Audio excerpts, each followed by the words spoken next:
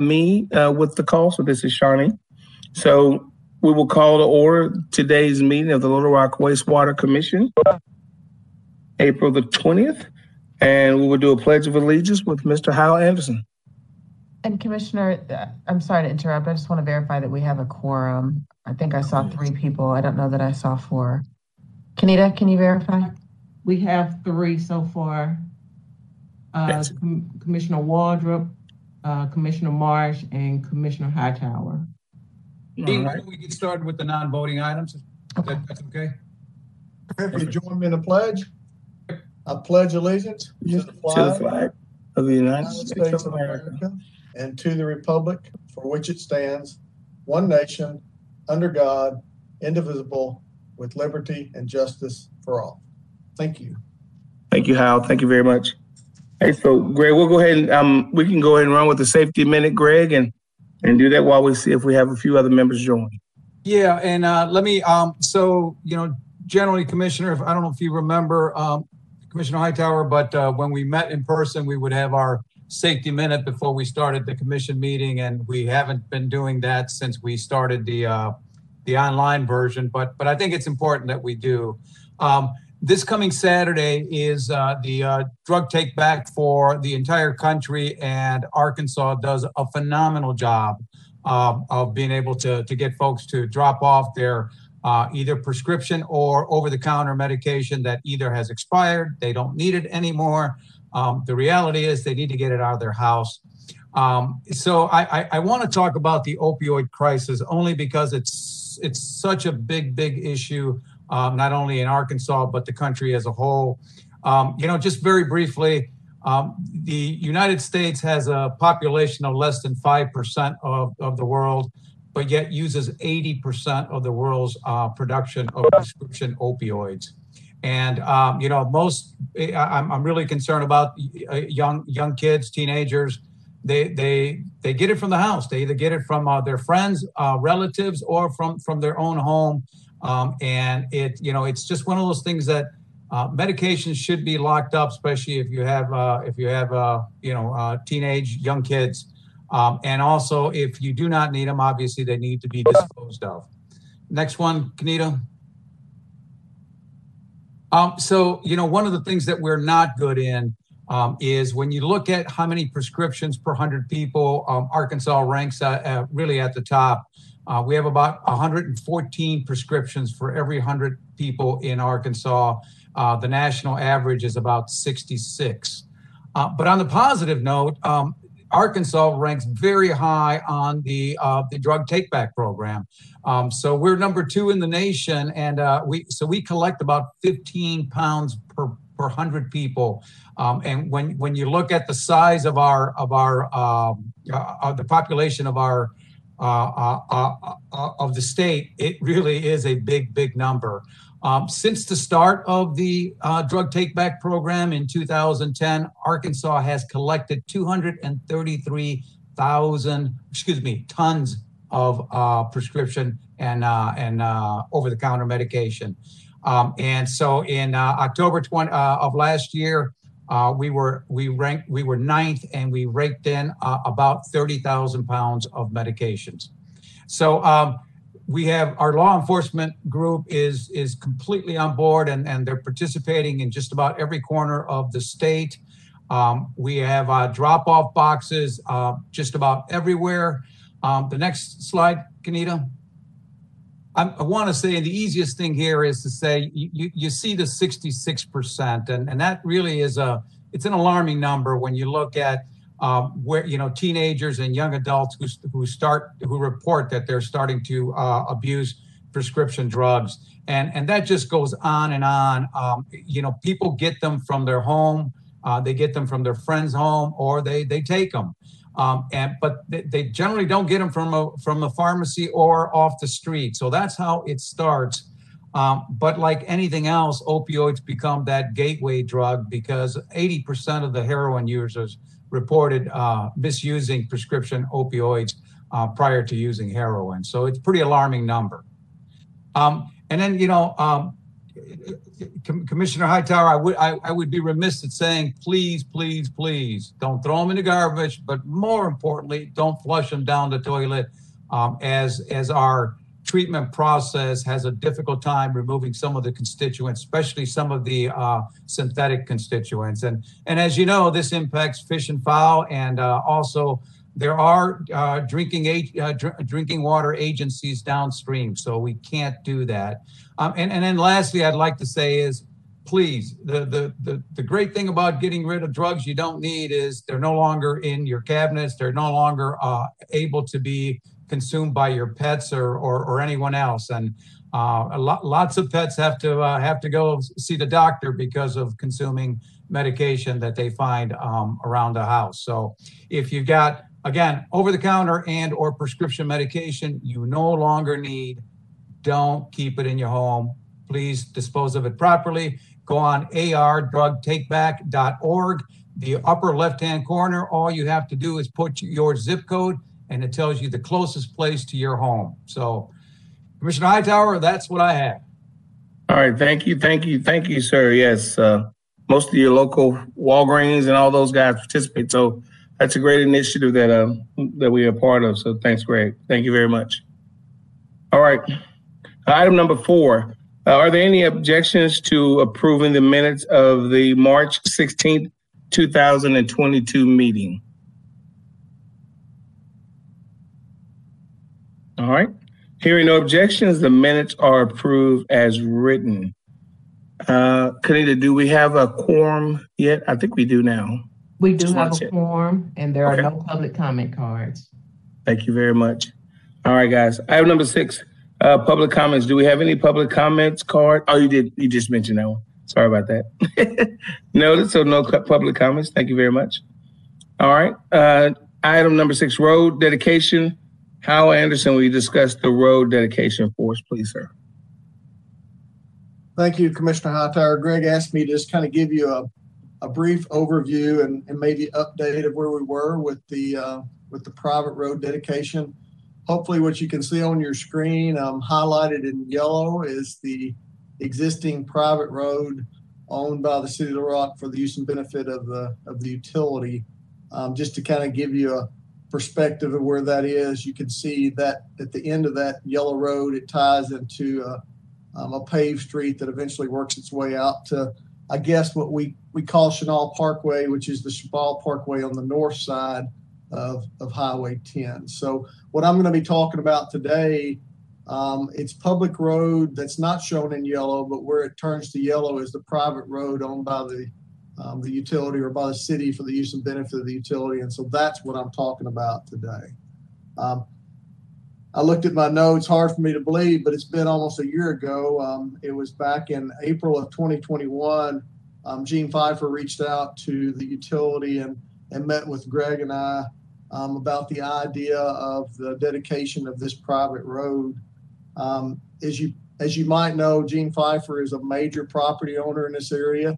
In fact, Gene Pfeiffer was the individual that we purchased the land for the Little Maumelle Water Reclamation Facility from back in the early 2000s. So he's definitely a neighbor of ours out there, and so we're always anxious to hear from him and meet with him, and so we did. And when he first approached us, I don't know if you know it about Mr. Pfeiffer, but he's an avid bike or cyclist, whatever the right word is. John Holloway can probably correct me on that, but certainly he's always been very much involved in bike trails and things. And he first approached us with the idea of the possibility of using this private road as a bike trail to kind of connect a loop that he's working on. And certainly we listened to him and we went back and we said, we kind of thought about it and visited with staff and tried to decide if there were any issues that we saw as turning this over to a public road. And the main one that came out for us was we have a gate at the bottom or the right-hand end of this yellow road here. That is a gate that restricts access to our plant. And currently there's no turnaround or anything at the end of that. So if a delivery vehicle or a truck of some kind made its way down to the end of this private road, there wouldn't be a place for it to turn around. So when we met back with Mr. Pfeiffer, we kind of indicated to him that we really didn't foresee any issues from the utilities aspect, but certainly there would need to be a turnaround constructed at the end to allow for lost vehicles or to be able to turn around without having to access into our plant. At that time, I guess between our two meetings, he had reached out to White Daters and Associates, who was his I guess it's Tim Daters now, who was his engineer. He owns property that you can see that's inside that pink city limits line, but to the north of that yellow private road there. And I think he was looking at different ways to access and develop that piece of property, some little over 20 acres, I think. And, his engineer said, hey, it would benefit you to be able to access this property from this private road. So that just, I think, reinforced his request that we agree to allowing this to be dedicated as a public road. We both realized, him certainly, that it would have to go before the Planning Commission to get his plat approved. And we also indicated to him at that point in time there might be some requirements put on him from the city's point of view. And certainly we requested that he would be responsible for any of those improvements or requirements that would come from the city, and he agreed to that. So recent update, I think in their April 14th meeting, so fast forward several months, the Planning Commission approved a preliminary plat for Mr. Pfeiffer for an 18-lot subdivision located in that area where it says Little Rock city limits. You can see the wording there. As a part of that preliminary plat, the private road would be dedicated as a public road for public access to that property. The planning staff did put some minor street improvements onto Gene Pfeiffer's request. In addition to those was the turnaround that we had requested at the far end of the street. So that concern of ours was addressed by the Planning Commission and the planning staff. I think it's probably some fire requirements and things like that. There were some curb and gutter requirements, at least on one side, and maybe some widening in a few areas or something like that. But he did receive approval from the Planning Commission on the 14th. I think the only item remaining now, and certainly Gene is going to be working with City Attorney Tom Carpenter to identify what, if anything, is necessary.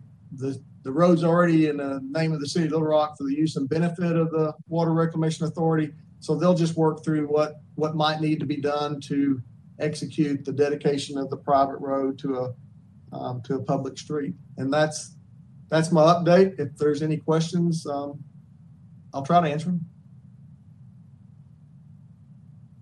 Any questions for Hal, guys?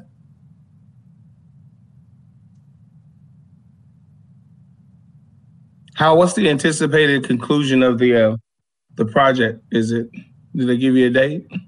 No, that's generally speaking, as I understand, when you're dealing with the Planning Commission, the road improvements are usually a part of the development. And sometimes things can even be phased depending on how you're developing the property. I did see where they required that the turnaround at our plant entrance would be a part of phase one. So okay. He'll take this preliminary plat, and I think he even actually, then would decide when he's going to do construction. He's had some other property platted out in that area that he's not moved forward with the actual development on. So this is something that he has to get done before he can develop the property, but I don't think there's a timing that I'm aware of how long it would be before he would develop those lots or finalize it. I think Gene's probably going to move forward with, and Gene, don't let me speak for you, but move forward with working with Tom to figure out what we've got to do to at least get that part of the puzzle taken care of. So. Yep, I reached out to him. Well, it's good to hear that the turnaround is in phase one. That's great. All right. Thank you, Hal. All right. Item number 7, our 2021 financial audit report. Mr. Mike Rhoda will have Cal Elmore with BKD talk about that. So, Mike, I'll turn it over to you, sir. Thanks, Commissioner Hightower. We've got joining us in the Cab East room. You can see there on the screen with Trey and BJ. Kyle Elmore, who's a director with BKD, and Becca Kaiser, who's a manager with BKD. Kevin Kemp, the signing partner, is out of town. He normally speaks to us to present the audit report. But the 2021 audit was completed by BKD. They recently released the report. Each of you should have received a soft copy via email, and it has been posted on our website. So Kyle is here today to kind of cover the highlights of that report and of their report and answer any questions that you might have. So thanks, Kyle and Becca, for joining us, and it's all yours. All right, thanks, Mike. Well, you should have, like Mike said, a couple of different reports in your packet here. We were able to wrap up the audit and issue the final reports about a week ago. We came out in the field in February and did the testing.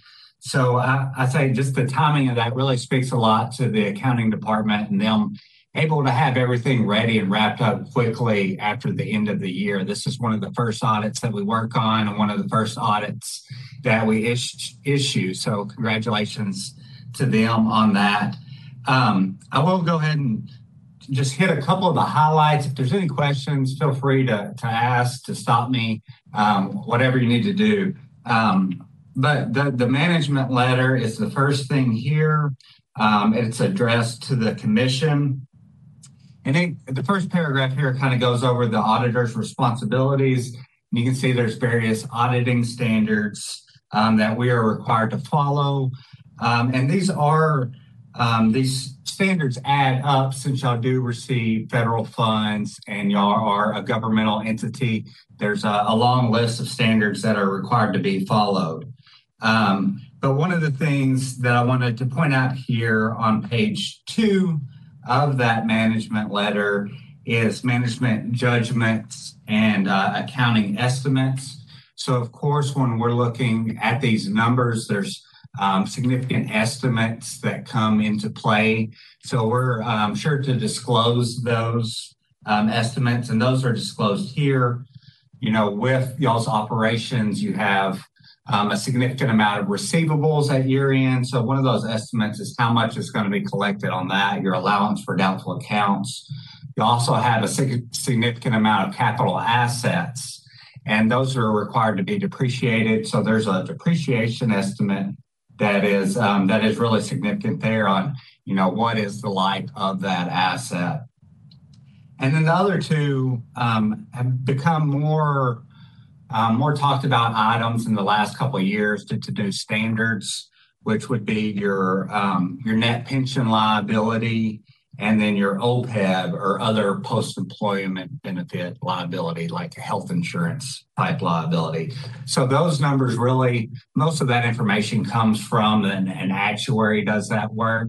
But as you know, there's a lot of estimates that go into those calculations.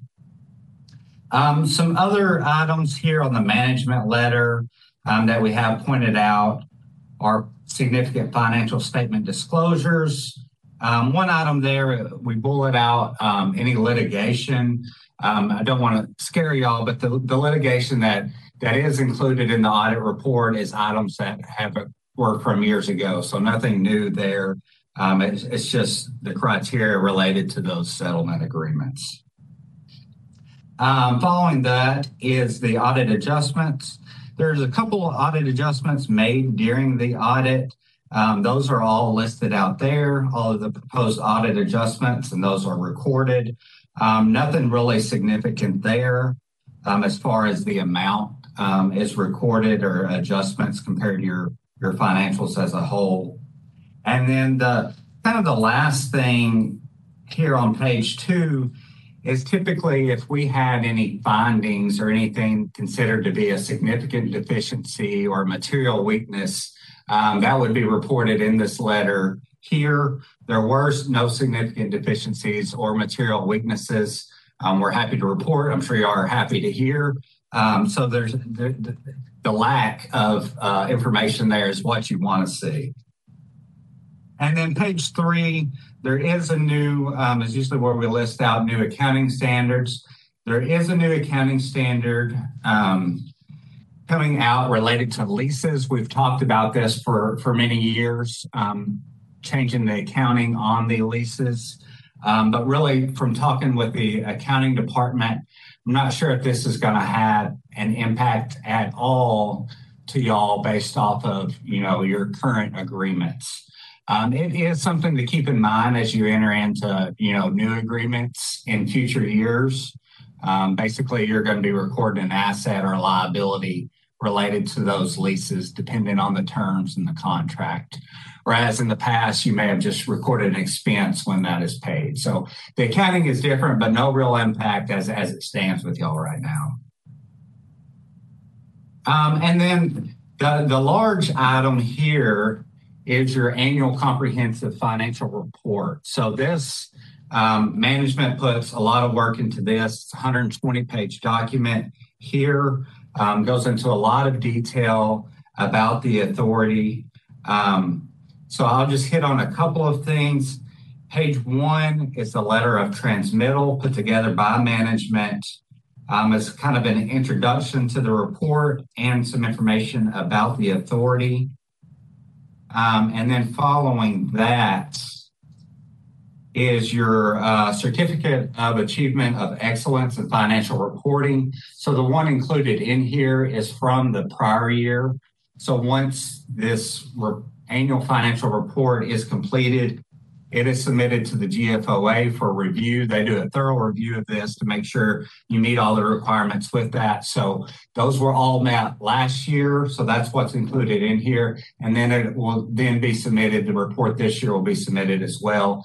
It's due by June 30. So again, you are way ahead of the game here on getting this report issued. So congratulations for another year of achieving that. It's really, you kind of take all the various accounting standards and auditing standards that you're required to meet, and then you add a few more pages to that, and that's what you get to be able to meet this certificate. So well done. As far as the numbers go, if you look, it'd be on page 26 of that annual financial report. It's a breakdown of your assets, and then page 27 is of your liabilities. So this is as of 12/31/2021, and then it also shows the prior year.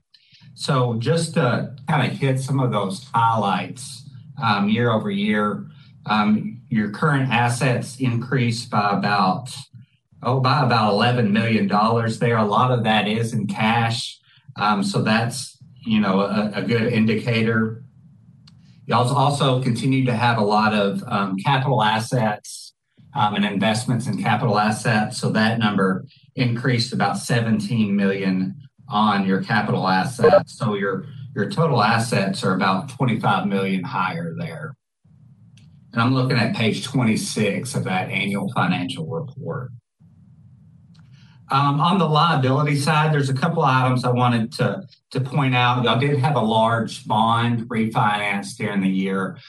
So we spent a lot of time going through that because you're talking about big numbers that are changing there. And the accounting for that is very complicated. So we spent some time looking at those bonds.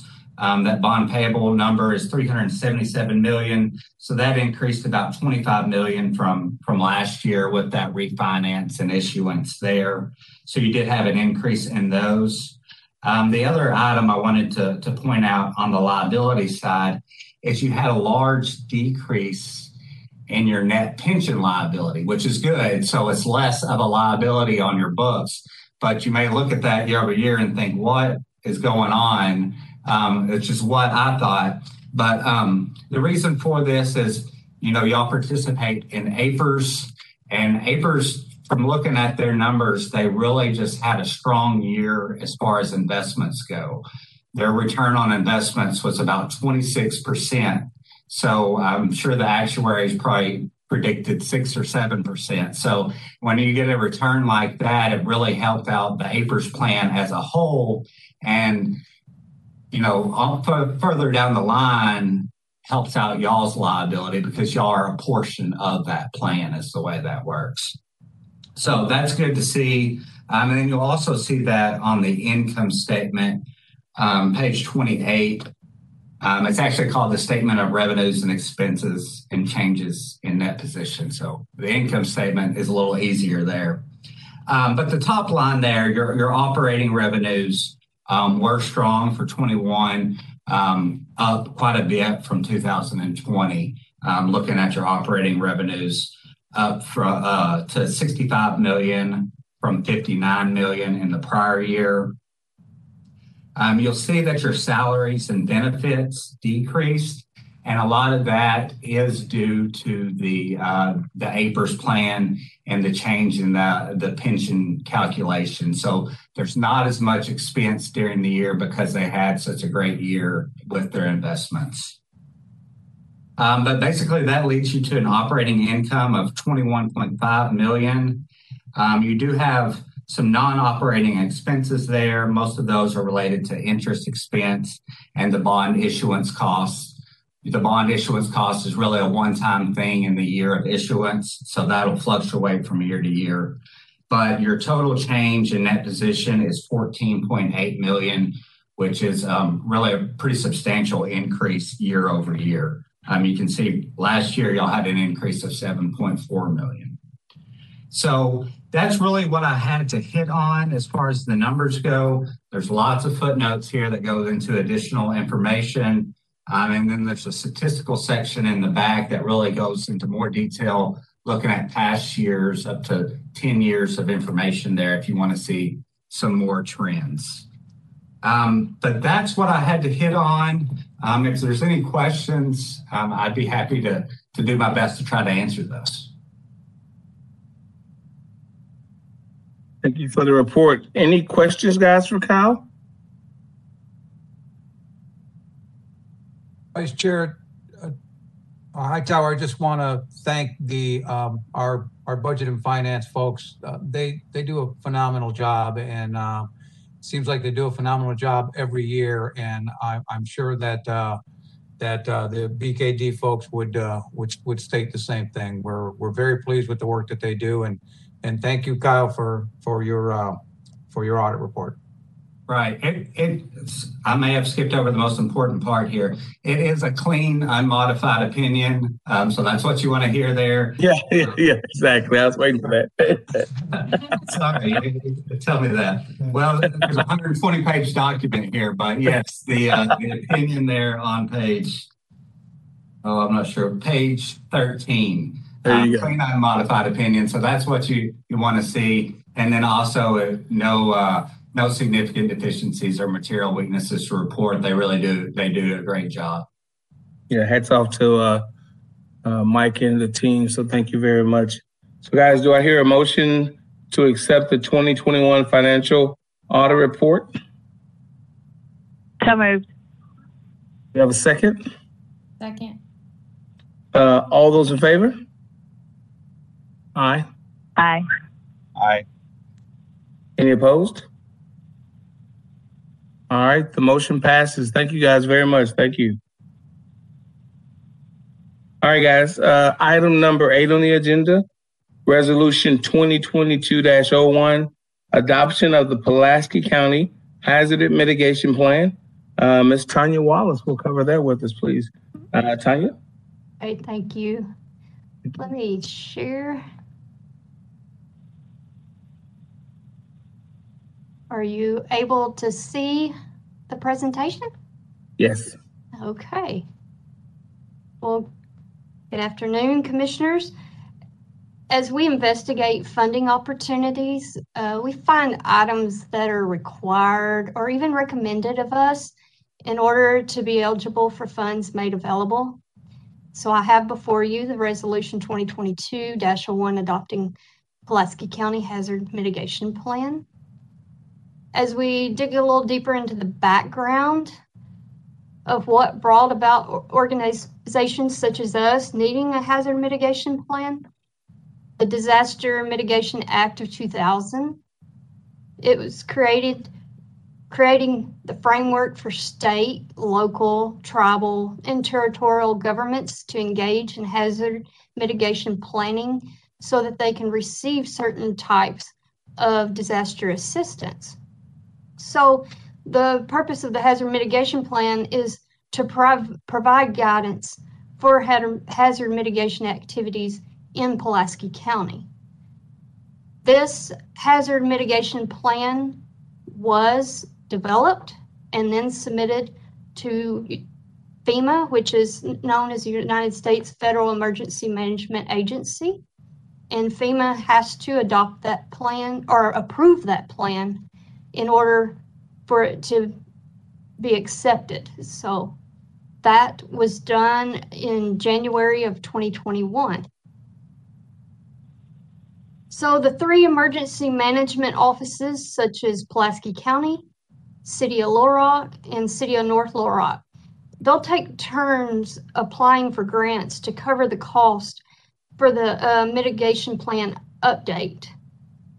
And that update has to be done every 5 years.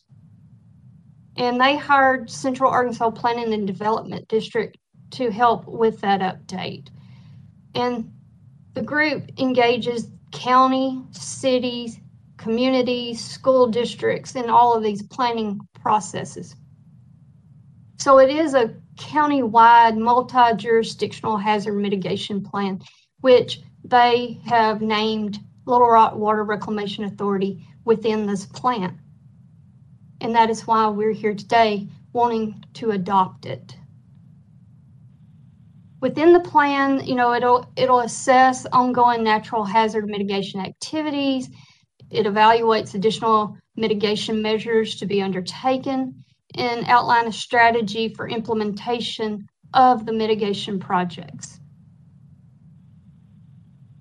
That's just the cover of the current Pulaski County Hazard Mitigation Plan and how it was approved January the 19th of 2021. So as we look at the benefits, it puts you in a better position to obtain pre and post disaster funding.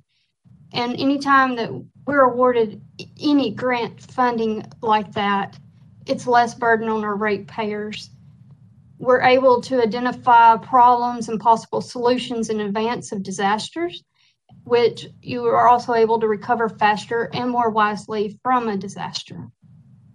And as we know, in our world, impacts of failure result in a risk to public health and safety and unpermitted discharge of raw sewage. So the why now gets back to we were investigating funding opportunities, and as part of these funding opportunities, you have to be a part of the hazard mitigation plan. And so we were looking at building resilient infrastructure in communities, BRIC, which you can apply on a yearly basis. There's hazard mitigation grant programs through FEMA, and then other pre-disaster mitigation funding. Before we move to today's consideration, do y'all have any questions that I can help you with on this Pulaski County Hazard Mitigation Plan? It's a quick question, Tanya. So this plan overall for the Pulaski County, I know you just said that the Little Rock wastewater is part of that. What other city agencies, or are there any other agencies that are also part of this that will be using this particular plan? I saw Central Arkansas Water listed. Okay. Anyone within Pulaski County, schools, City of Maumelle, I believe. Okay. There was KMAC Village. It's just there's a big list. Gotcha. Perfect. And so all of us are following this same plan. This plan is throughout. Everyone should be on the same impact. Everyone should have the same knowledge of this plan. Yes. Okay. Perfect. So today's consideration, staff is requesting commission to approve resolution 2022-01, a resolution adopting the Pulaski County Multi-Jurisdictional Hazard Mitigation Plan for the Little Rock Water Reclamation Authority, Pulaski County, Arkansas, and for other purposes. Okay. Do I hear a motion to that effect, guys?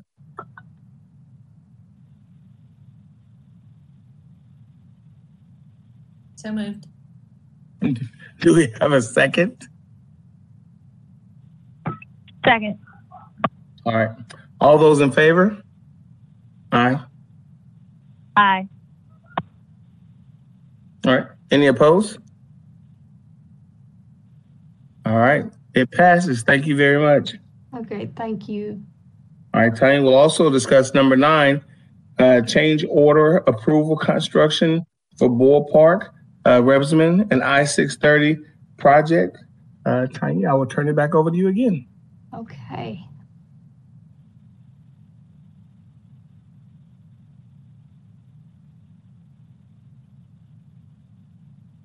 Right.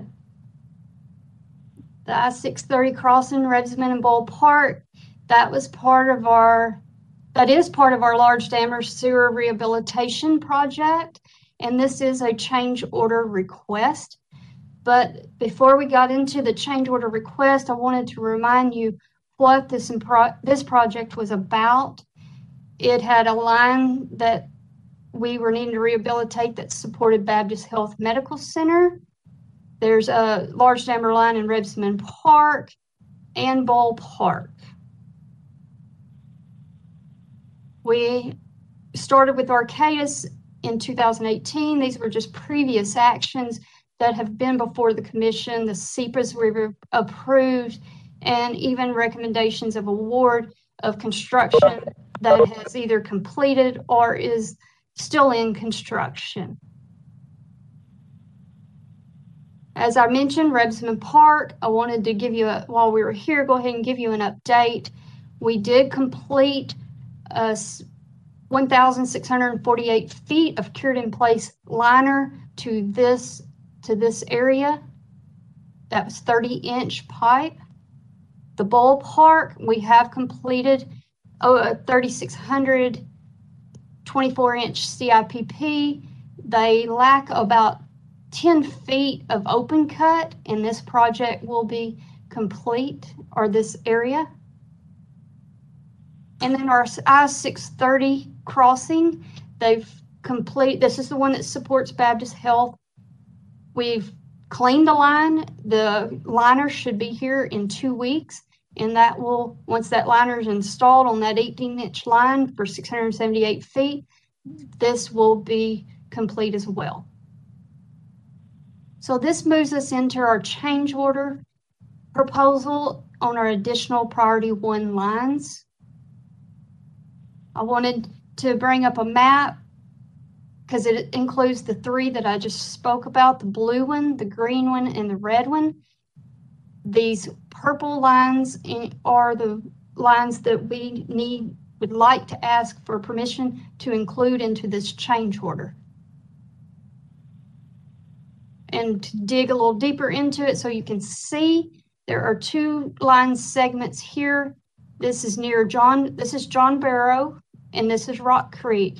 And we have a 21-inch sewer main here where we need these 2 line segments with cured in place pipe, 584 feet, rehab of 4 manholes. This non-reinforced concrete pipe was placed into service in 1968. So these are 2 of the 5 lines. The 3rd line is at the intersection of South Grant Street and West 16th.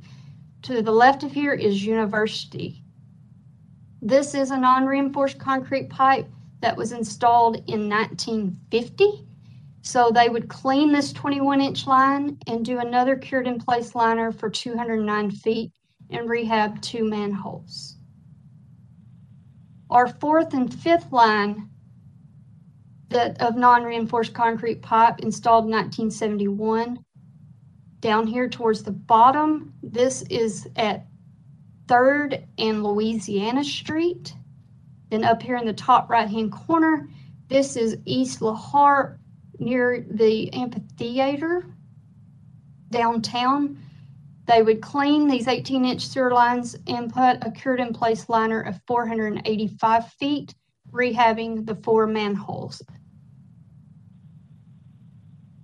So when we look at this, our contractor that has this is Suncoast Infrastructure, who we initially gave them the work for over $2.2 million.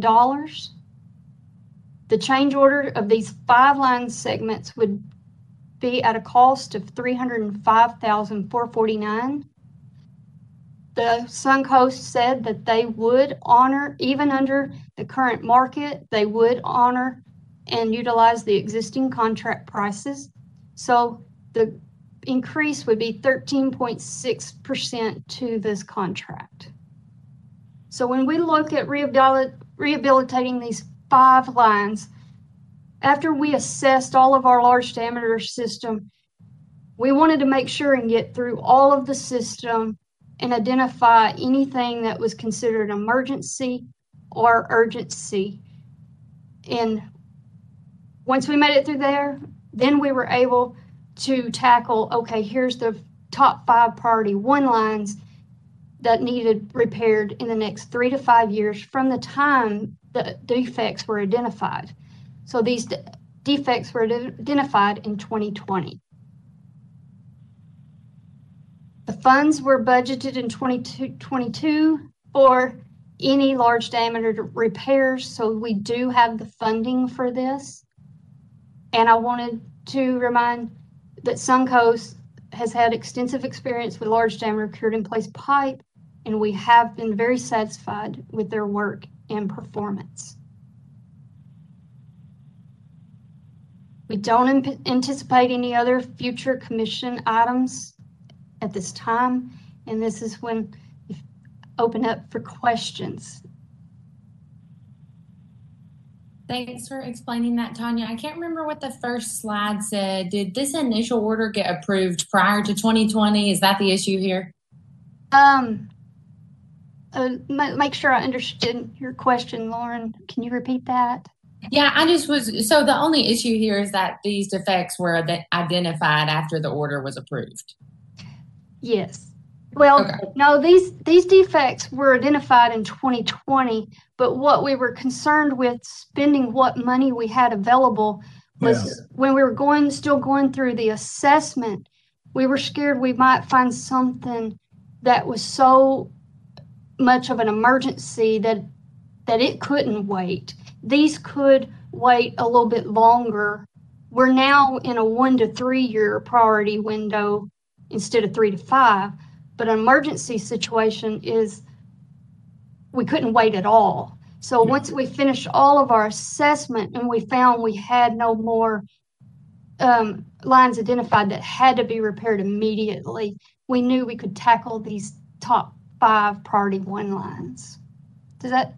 Yeah. I mean, it's still, I understand it was just a timing issue, and this now can fit into the scope. But I mean, I would also say, are there any other orders that we can expand that would fit into this if they're not going to tack on inflation? Because that seems very attractive to me. I know, and that's what we looked at, and we were trying to find the highest priority ones and stay within what the money we had budgeted as well. So this is the most we can utilize that at this time. Okay. Great question. Any other questions, guys?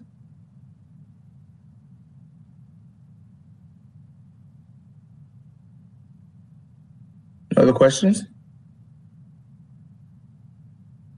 All right. In that regards, then, do I hear a motion to that effect?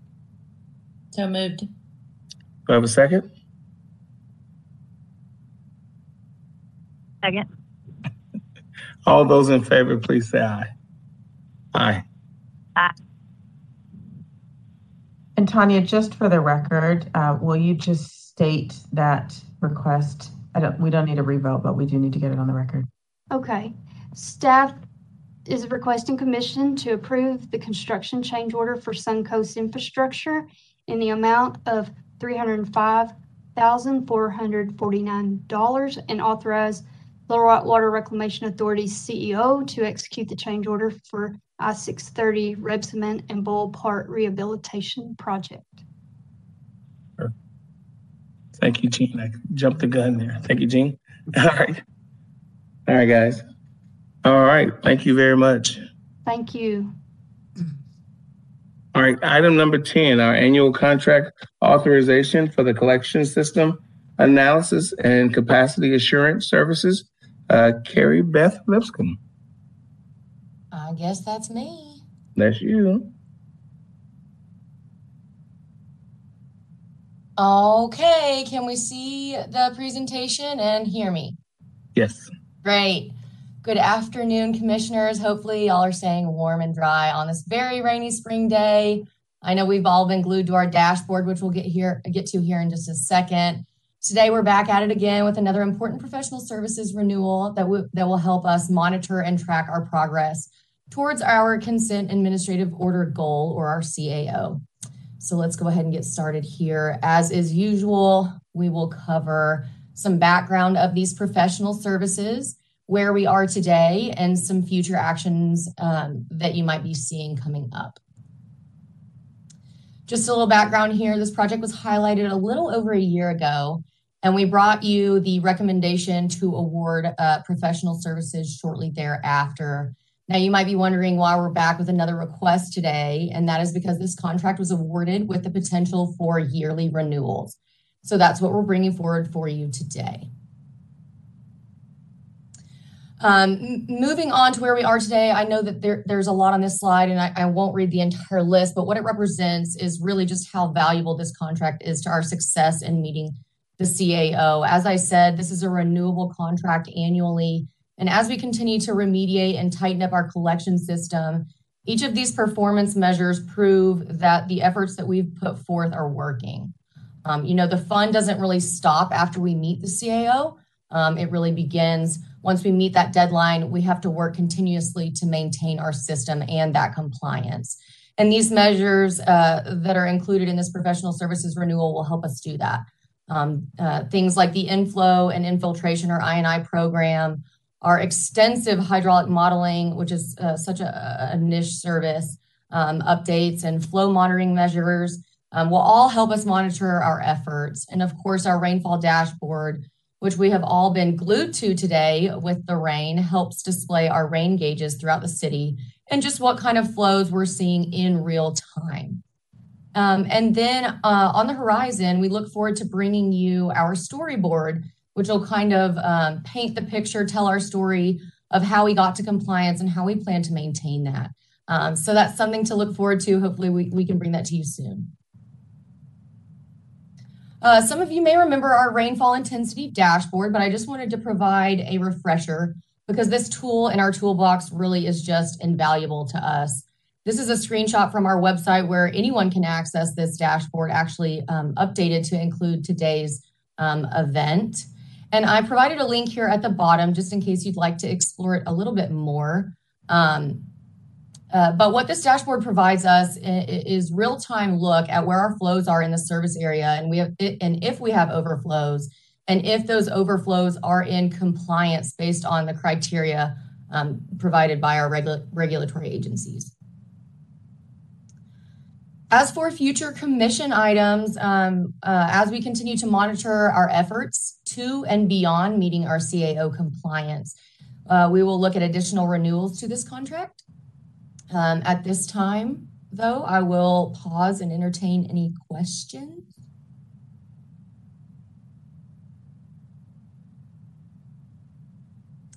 Vice Chair Hightower, and commissioners, I just want to say that, and we've talked about this before. We spend millions and millions of dollars improving our system.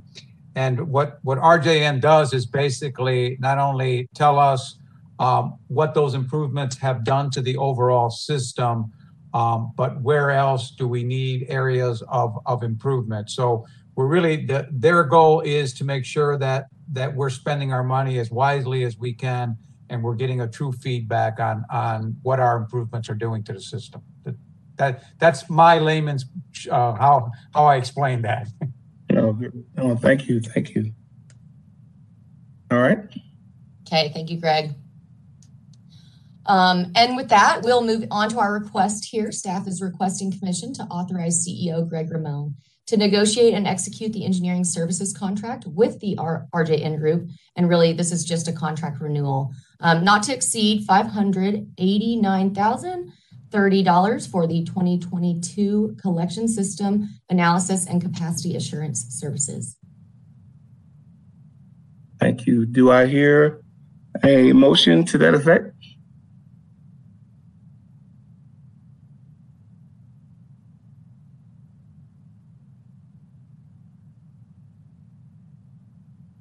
So moved. Do we have a second? Second. All those in favor, please say aye. Aye. Aye. All right, great. Motion passes. Thank you, Commissioners. Thank you. All right, item number 11, our self-funded healthcare. We're going to get a first quarter update from Mr. Mike Rhoda. We are, Commissioner Hightower, thank you. First of my two items, the second will be the March financial update, but here's a picture of what I'm told, this was pre my employment here, 2018, the morning of the Employee Appreciation Day, they did a 2K plunger run / walk. And so, related to healthcare, and we'll talk about the first quarter, where we stand. Obviously a new initiative with us going self-funded this year. And so on a quarterly basis or as needed, we'll try to keep you abreast of how we're doing. So if we could go to the next slide, please. Just hitting the highlights, the employee feedback overall has been positive. We hear the claims are being processed promptly and the benefit statements are distributed quickly.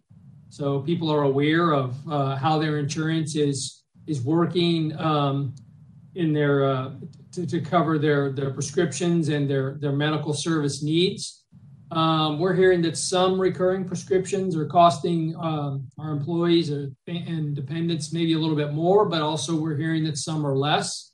So overall, that seems to be pretty positive. Issues that have come up have been resolved pretty efficiently and effectively. And usually that involves one or more of the four parties I've listed. Obviously, Stevens is our insurance broker and they work hand in hand with us almost as an extension of our HR team. UMR is our TPA. They're administering the medical claims and we use the United Healthcare Network through them. Magellan manages our pharmacy program, and Payer Matrix, we'll talk about a little bit more in the next bullet, manages our specialty drug program. Specialty drugs impacts a small number of our total covered people, which is a little over 500. They call it belly buttons. We got over 500 belly buttons on our plan. Specialty drugs generally is really the really high cost medicines that there are support programs available for, and Payer Matrix manages our specialty drug program. We've had a few hiccups with people getting qualified for their specialty drug. They were receiving it before under Blue Cross Blue Shield. Now that we're under United Healthcare and we've adopted Payer Matrix, the benefit of having Payer Matrix is not only do our employees have a significantly reduced cost for these really high cost medications, but the plan also is relieved of its financial obligation when we go through Payer Matrix. So we're not only saving the employees money directly out of their pocket, but we're saving them money indirectly as all our claims are aggregated and ultimately the costs are shared by all of us. So it's a win-win. The hiccups are being ironed out pretty quickly. People are not going without their specialty medications. Obviously, we're working around those issues. But those have been probably the most significant issues we've had. Slide 2, please. This is just a quick snapshot of first quarter, what our healthcare claims have been. Obviously, 2019, 2020, and 2021 were with Blue Cross Blue Shield. 22 so far through the first quarter through March, our claims are at 314,000. We knew there would be a honeymoon period because there's no carryover claims from 2021. Those were all handled by Blue Cross Blue Shield. So we really had a 2 or 3 week period at the beginning of the year where we really weren't seeing any claims being paid by UMR on our behalf. I understand in January and February, the Blue Cross Blue Shield still paid about $150,000 of our claims related to 2021 services. And in March, I don't have that updated number, but it was decreasing, and it was probably fairly insignificant. So really that $200,000 or so, well, let's call it, of first quarter claims that were carryover from 2021 were not our responsibility. And that's why our total claim number is way down compared to the last 2 years. This is the last slide on this. It's just a financial summary. We came to the commission last fall and asked for, and you approved, the establishment of a healthcare reserve account, which we don't intend to touch. $800,000 is what we put in that account. And with the markets and the financial institutions' fantastic interest rates, we've already earned $115 on that $800,000. But we have $800,000 and $115 in that account. And then in our operating account, which is really where the claims are paid out of and the admin costs, we put $180,000 in there to start it, so that there was money in there for UMR to draw down on when they needed it, when the year opened up. We have deposited $717,000 from the utility, which is just under $240,000 a month. We continue to make our premium payment, if you will, into this account on a monthly basis. And then our employees and retirees put in about $50,000, $52,000 a month. So that totals $158,000. So we've added $876,000. The medical and pharmacy claims, as the last slide shows, total about $314,000. And the admin fees run about $55,000, $56,000 a month. The most significant component of that admin fee is our stop loss insurance, our reinsurance, which helps, which kicks in and pays all claims once they reach over a certain amount on a per individual basis. That's $75,000. And that's about 80% of that $55,000 that we pay every month. And then we pay a relatively small fee to UMR to be our TPA, process claims, and work with us to make it seamless. That's about $10,000 a month. So of the $55,000, $56,000 that we pay in admin fees, $45,000 of it, round numbers, is paid for our insurance, which protects us against high claims, and $10,000 is paid for just admin fees. So the total cash balance in our operating cash account for healthcare at the end of the first quarter is $570,000. It's a good start. We're hearing good things from our employees. Obviously, financially, we've got the plan adequately funded. We monitor claims on a weekly basis, and we just to keep an eye on volumes and what's happening. And that's the end of my planned discussion on this item. I'll be happy to field any questions. Great. And Mike, you mentioned we had a honeymoon at first quarter. What is your anticipated amount 2Q? I mean, do you expect to go up any certain amount of percentage or? Yeah, I think we're funding this at about $3.6 million, so we're expecting about $300,000 a month. The honeymoon period is really, it was twofold. First of all, we didn't have any claims coming over from 2021, but then just like in other years, employees haven't hit their deductible yet at the beginning of the year. So, there's more money coming out of employee HSA accounts and out of their own pockets in the first quarter until deductibles are hit. But ultimately, if our actuarial analysis was accurate, we expect our claims to average over the course of the year about $300,000 a month and come in roughly at $3.6 million. We're hoping to do a little better than that. Time will tell. So they will pick up, significantly as we go on through the year. Gotcha. Thank you, Mike. All right. Well, we'll just keep it going, Mike. Are there any questions for Mike about the healthcare plans? All right, then, Mike. We'll keep it rolling with the March financial report. Okay. Thank you. And just a second to pull that presentation up. Here it comes. You'll see a picture here. This is one of the employee appreciation lunches we had on a hot day, I think last August. We were out of Bush Creek. That's Walter, Greg, and I think we had barbecue that day. And, those are always fun events to go over, even when you do have to wear a mask. But go to page 1 and hit the highlights. The revenue for the month of March was $5.4 million. Again, exceeded budget by $100,000. Year to date, we're at $16 million. We're $400,000 greater than budget. And operating expenses continue to run a little bit less than budget by $158,000 in the month of March. And year to date, we're $450,000 under budget on our expenses. Slide 2, we'll talk a little bit about revenue. Revenue, as I said, exceeded budget. It was primarily driven by non-domestic assessments, which were the big driver of the overachievement. And then I'll touch on uncollectibles again for just a second. March uncollectibles was $197,000. We really get that number from CAW, who processes our billings. We were told earlier this week that they had a glitch in their write-offs for March. There were some that were duplicated, a significant amount, so that $197,000 is overstated. They have since backed out completely that $197,000. They're rerunning it, and we expect early next week to get the corrected number for March. CAW has write-offs and bad debt expense has been a real challenge for them.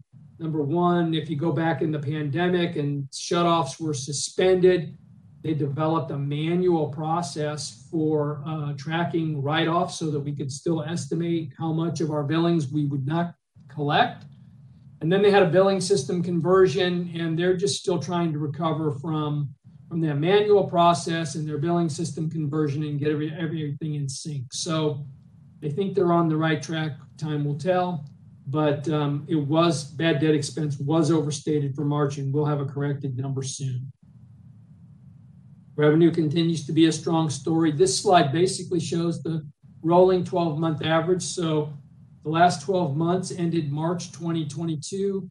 Domestic water consumption is up 4.3% over the prior 12-month rolling average, and non-domestic is up 4.9%. So water consumption continues to increase after, and has been now for a couple years when we really were facing some pretty significant declines when I joined the utility in 2019. Just a quick snapshot on expenses. As I indicated, we are slightly under budget. Salaries continues to be the largest under budget item, and it's really just related to headcount. 220 authorized positions. I think we had 206 that on average that we had salaries for. So we're getting caught up in the recruitment game, but still 14 vacancies on average is a much bigger number than we typically run with. And then the next slide, we'll talk about cash flow. We increased our cash balance during the course of the month by $5.5 million, of which the operation provided, $6.4 million of positive. We put $3.1 million in capital investments. We end the month with $68.8 million, of which almost $60 million of it is non-restricted in our operating reserve. We're required to have 60 days cash supply in our reserve. That's $9.4 million. We've got $59.3 million, so well in excess, and our bond coverage ratio is required to be at 120% for our bonds, and we're at 161%. So we just continue to have really strong financial performance. And then the final slide, we just take a look at our debt. We increased our debt by borrowing to draw down on 3 different RLFs that we still have capacity on. We increased our debt up to $389 million, just under for the end of March, and our interest expense was $1.1 million.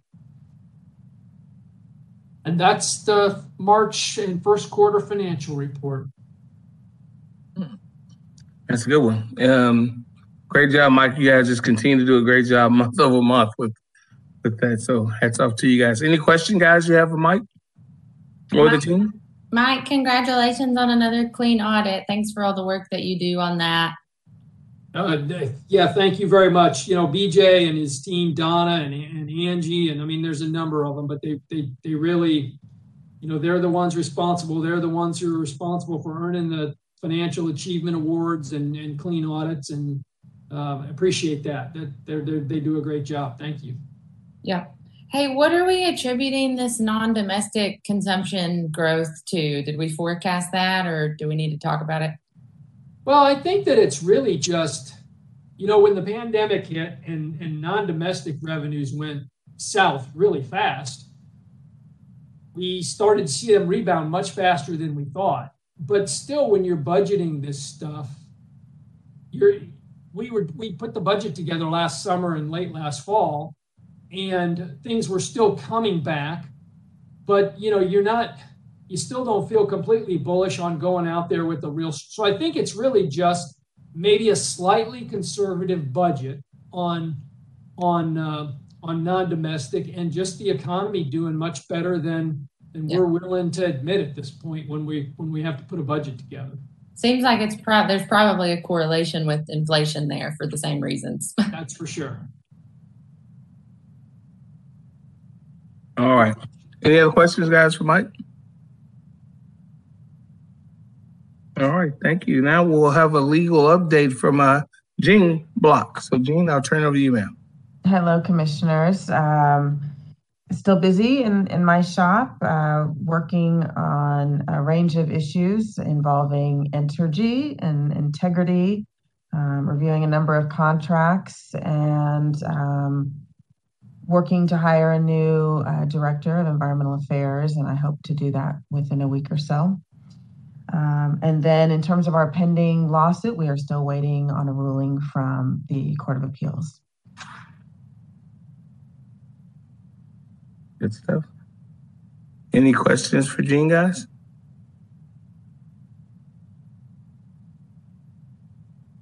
All righty. Thank you very much, Jean. Thank you very much. All right, we'll have our CEO monthly update, Mr. Greg Ramon. Vice Chair Hightower, Commissioners, good evening, and thank you for joining us. We've had a really, really busy month. It seems like a year, but it's actually a month. We will be advertising for the Fish Creek Water Reclamation Facility digester, flares, and sludge line improvement project. I know that sounds awesome. This project will increase the facility's gas handling capacity and provide redundancy and reliability to the sludge thickening process. These improvements will also prepare Fish Creek Water Reclamation for increase in solids generation. This is all with the upcoming fat, oil, and grease receiving station improvements. Also, we can't forget about celebrating Earth Day, and we had a booth at the Chico Elementary School Community Cafe. In addition to giving out free canned grease kits and flower seed packets to parents, students could spin the water reclamation wheel of fortune for a chance to win a prize. And it has, of course, everything to do with if they could answer the question on water-related questions that we had for them. Also, as the weather warms up, groups are looking for field trips and educational outings. The number of tours are beginning to increase. We hosted 2 tours with students from Grudin High School and students with the Arkansas Construction and Education Foundation. Next week, we have a pretty busy schedule as well. We will be hosting tours of the plumbers through the Central Arkansas Plumbers Association. I am extremely proud of the work that our staff does, as well as taking care of the facility. And keep in mind, as the largest water reclamation utility in the state, we do have a responsibility to share our knowledge with future leaders in the field. Also, speaking of future leaders, I had an opportunity to present an overview of our utility and how our work impacts the city's economic development to participants of the Leadership Greater Little Rock Class 36 and Class 37. We have 2 employees in the program who were present at the presentation. Carrie Beth Lipscomb and Reggie Grant, and they wanted to take a picture with me after my talk. So evidently they weren't embarrassed with me. So that was a good thing. Also want to say that last night I did a presentation to members of the Sierra Club regarding the great things that the LRWRA is doing, not only to protect public health and the environment, but I talked a lot about the capital improvement projects that we have completed to meet the consent administrative order. They asked some really, really good questions and shared several compliments of the great work that we're doing.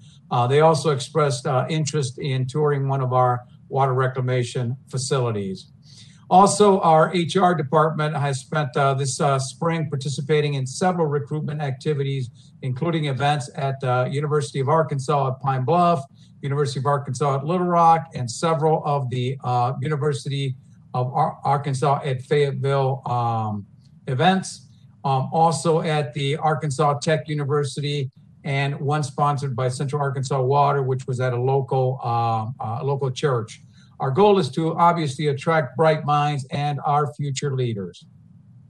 Also last week, our very own Jean Block was a panelist at the Women's Summit sponsored by the Sherwood Chamber of Commerce. She was joined by other amazing women, including the director of the Arkansas Department of Transportation and a lawyer turned pastry chef. The panelists talked about their challenges and successes in their field. I want to update you on the LRWRA solar project. We recently received a letter from Integrity's attorney, and that was actually yesterday. The letter states that that we as LRWRA have two options, and that's one, we can agree to a 42% increase in contractual cost upgrade from the 5.4 cent per kilowatt hour that we had agreed upon, which was non-escalating. So if the other thing is that they would like to terminate the contract, and this is all they're citing force majeure, the pandemic, as the reason for doing this. I will forward this letter to you. We're working on a response letter to them, but in short, we do not agree with their request and expect Integrity to honor their contract. I plan on bringing an update of this issue at the May Little Rock Water Reclamation Commission meeting. I hope to have more information to you then. And Vice Chair Hightower, that's what I've got for highlights. And if there are no questions, I'd like to continue with the May agenda. Are there no questions? All right, May agenda, sir. All right, so we will present a recommendation for award for construction of the Fush Creek Water Reclamation embankment damage, and this occurred in the 2019 flood, and this is also being 75% covered by FEMA. Also, recommendation of award for construction of wastewater collection system, and this was the damage that occurred from the 2019 flood, and again, 75% of that will be covered by FEMA. Our consideration of a construction contract involving pipe bursting, relaying in place, and this is to deal with inflow and infiltration reduction program. This is the Rose Creek, Rebsamen, and Rock Creek Grassy Flats area. Also, recommendation of award for the construction of the Adamsfield Water Reclamation primary clarifier. This is to do some repair and coating work. A recommendation of award for the biosolids hauling and land application contract. Will be coming to you with that. Recommendation of award for healthcare insurance benefit brokerage and consulting firm. And then obviously, as I've talked to you, information regarding the Integrity Solar contract, change request, and we may request possible commission action of that. So Vice Chair Hightower, Commissioners, that's what I've got. All right, sir. Thank you very much, Mr. Ramon. All right, any old business? How about new business? All right, with that being said, our next meeting will be May the 18th, 2022, maybe we may meet in person. Hopefully, if we can get somebody that will come with me, I'll meet down there. But other than that, we are set for adjournment. Is there any objection to adjournment? Hearing no objections, this meeting is adjourned. Thank you. Thank you.